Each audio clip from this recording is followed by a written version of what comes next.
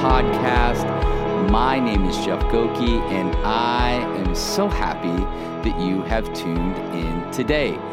Welcome to episode 154. I hope you're having a great day wherever you are. I hope that you woke up this morning and you just felt a renewed lease on life. And I know for some of you, like in the midst of maybe some hard times, it's like, man, I can't even get my brain there.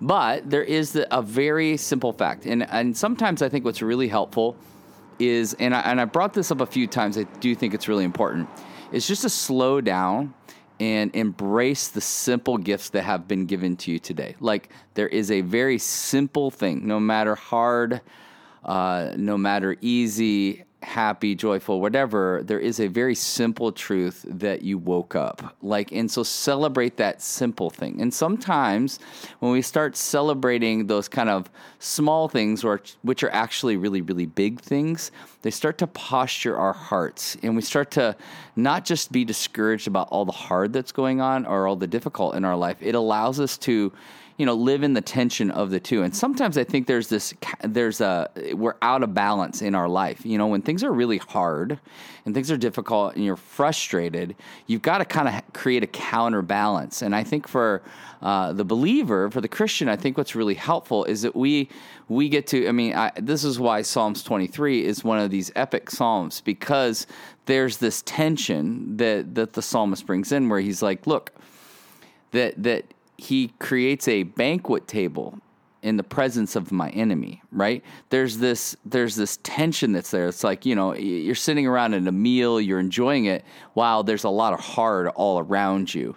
And it's the presence of God that's kind of equalizing both of those scenarios. It doesn't make the bad go away. It doesn't make it easier even. It just goes, no, I live in the tension of those two realities. And so sometimes I think it's just slowing down in those simple things and balancing out your life, And maybe if you're like, man, my life's easy. It's so easy. I got nothing bad going on. It's like, well, then maybe you're not bearing each other's burdens enough. Maybe you haven't been near or allowed yourself to be close enough to a friend who's really hurting, and you wear a bit of that, right? And again, that allows us to understand we're not yet home in heaven.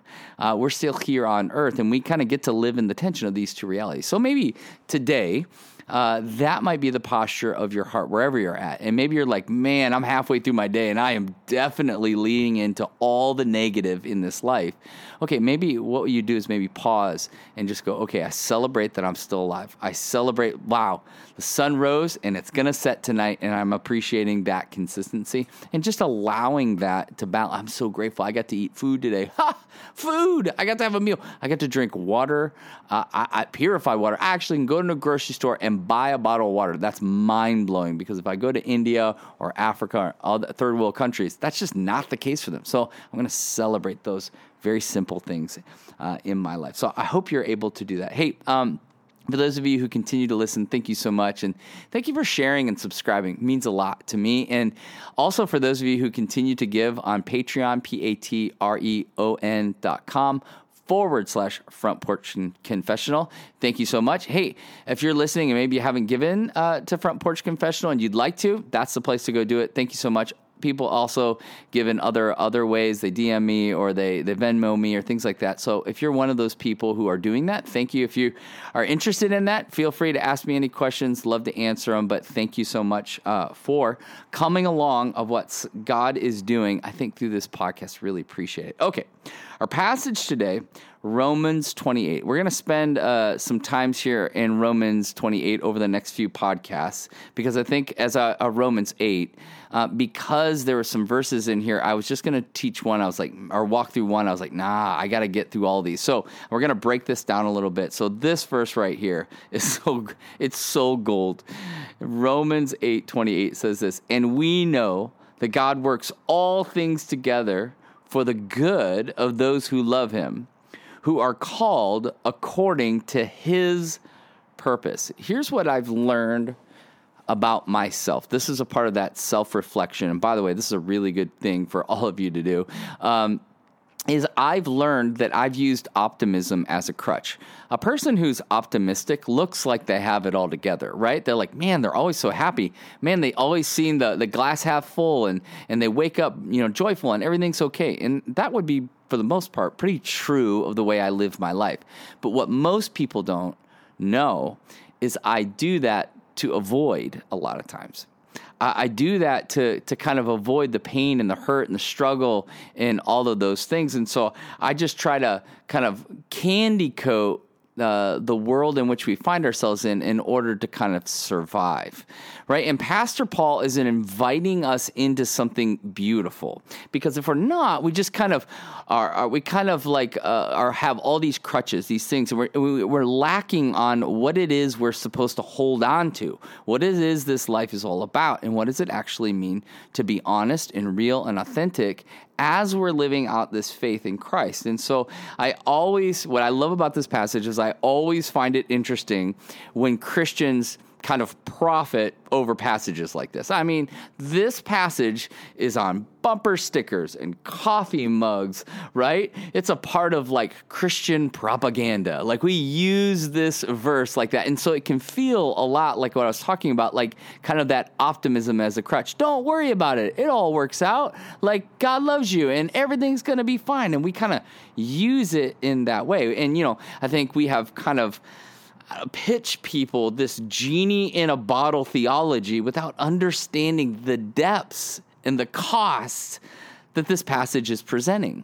And I know I keep bringing this back over and over because I really think it's important. Is there something so much more going on here? But again, we go an inch deep with this verse. And that's why it looks really good on a coffee mug, right? Or it looks really good on a bumper sticker. And what happens when I actually start applying this in my life? Because here's the thing. Pastor Paul, the Apostle Paul, has been persecuted. He's been rejected, imprisoned, and abandoned. He's the one who's proclaiming these very real truths about who God is as a result of what he's saying, this is who God is. How do I find myself in the midst of who God is?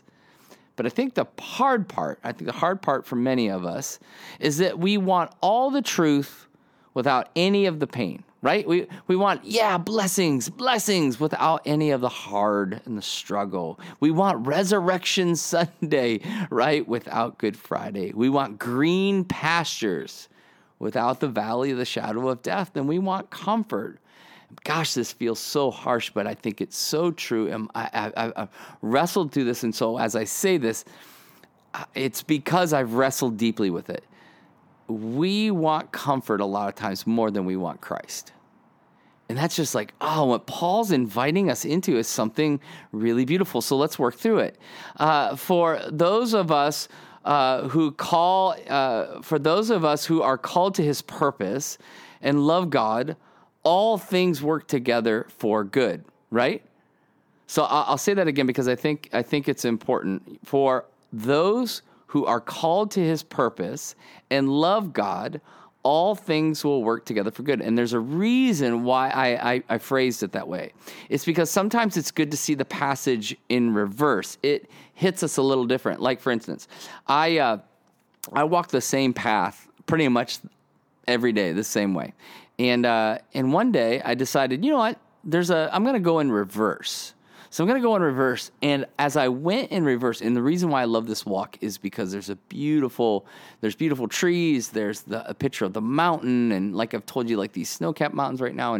But in reverse, I saw all this other beauty that I had never seen before.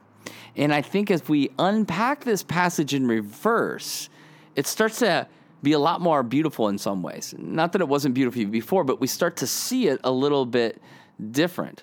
And so the question that we're going to ask first is like, what is the purpose that we've been called to? We've been called to a purpose. So what is that purpose? And that purpose is to sacrificially love others the way that Jesus did, to make disciples, to baptize them in the name of the Father, Son, and Holy Spirit. And so for you and I, what this means is, am I doing this? Am I actually living out my purpose in life? Am I making time day in and day out to make people a priority, to see them the way that Jesus sees them so they can see his love?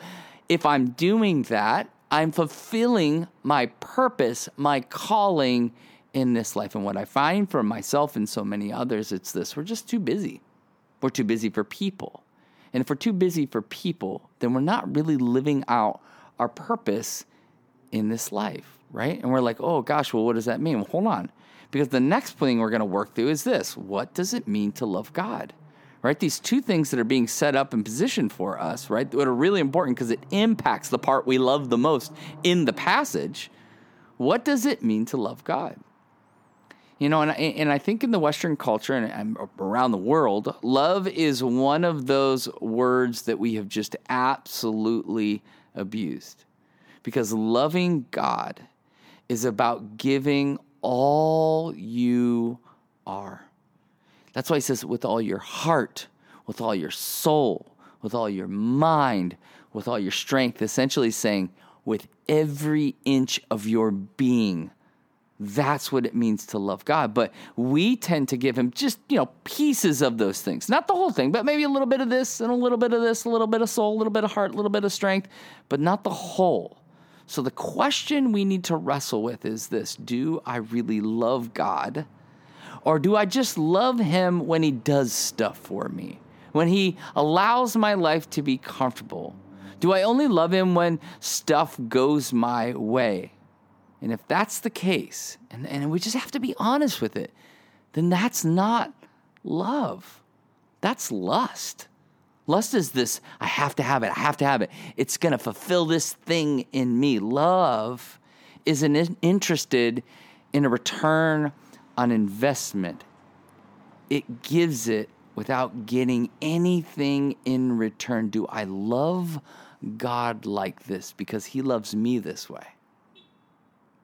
God loves me this way, but do I love him that way? Because this is the costly part of this passage that it's inviting us into. And if I'm living out that purpose, and if I'm learning to live into the love of God, the byproduct of that, the byproduct of a life that is in love and commissioned by God is that things work together for good. Why?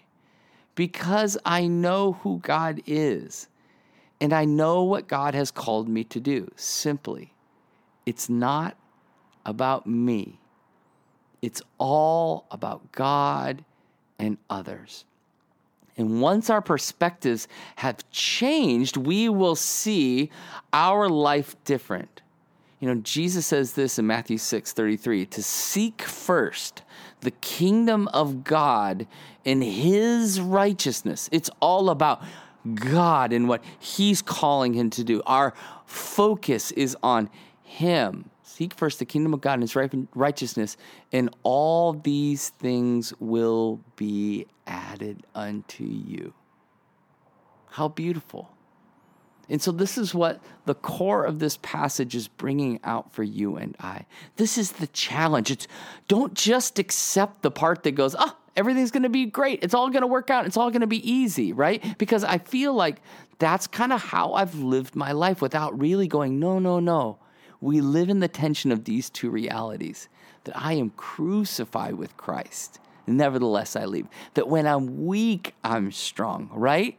The last will be first and the first will be last. That is the beautiful paradox that we're being invited into. And when we truly live that out, when we are living in light of those two things that we were talking about, our purpose and our love for God, then all of a sudden, these good things, we start seeing it. Our eyes are open all around to the work that God is doing. Because things will only work out for good if we first recognize that God in his purpose for us is good. So the question to work through, challenge ourselves on is this: do you love God and know your purpose in your life? And just reflect on that today. Challenge yourself. And this isn't one of those downer passages. No, this is an invigorating, vision-casting passage that awakens our souls, that gives us an imagination of what it is to live in the kingdom of God and have God as our King and whom we love and adore. So, Father God, it's just that. We give you everything. We love you. We want to live into the purpose that you've given to each and every one of us. And your promise is that all things will work together for good if we really, really believe and live in light of that. So thank you. And thank you for Pastor Paul pastoring us through this passage we needed today. So take a breath, reflect, and believe that the God of the universe is near to you in your own heart.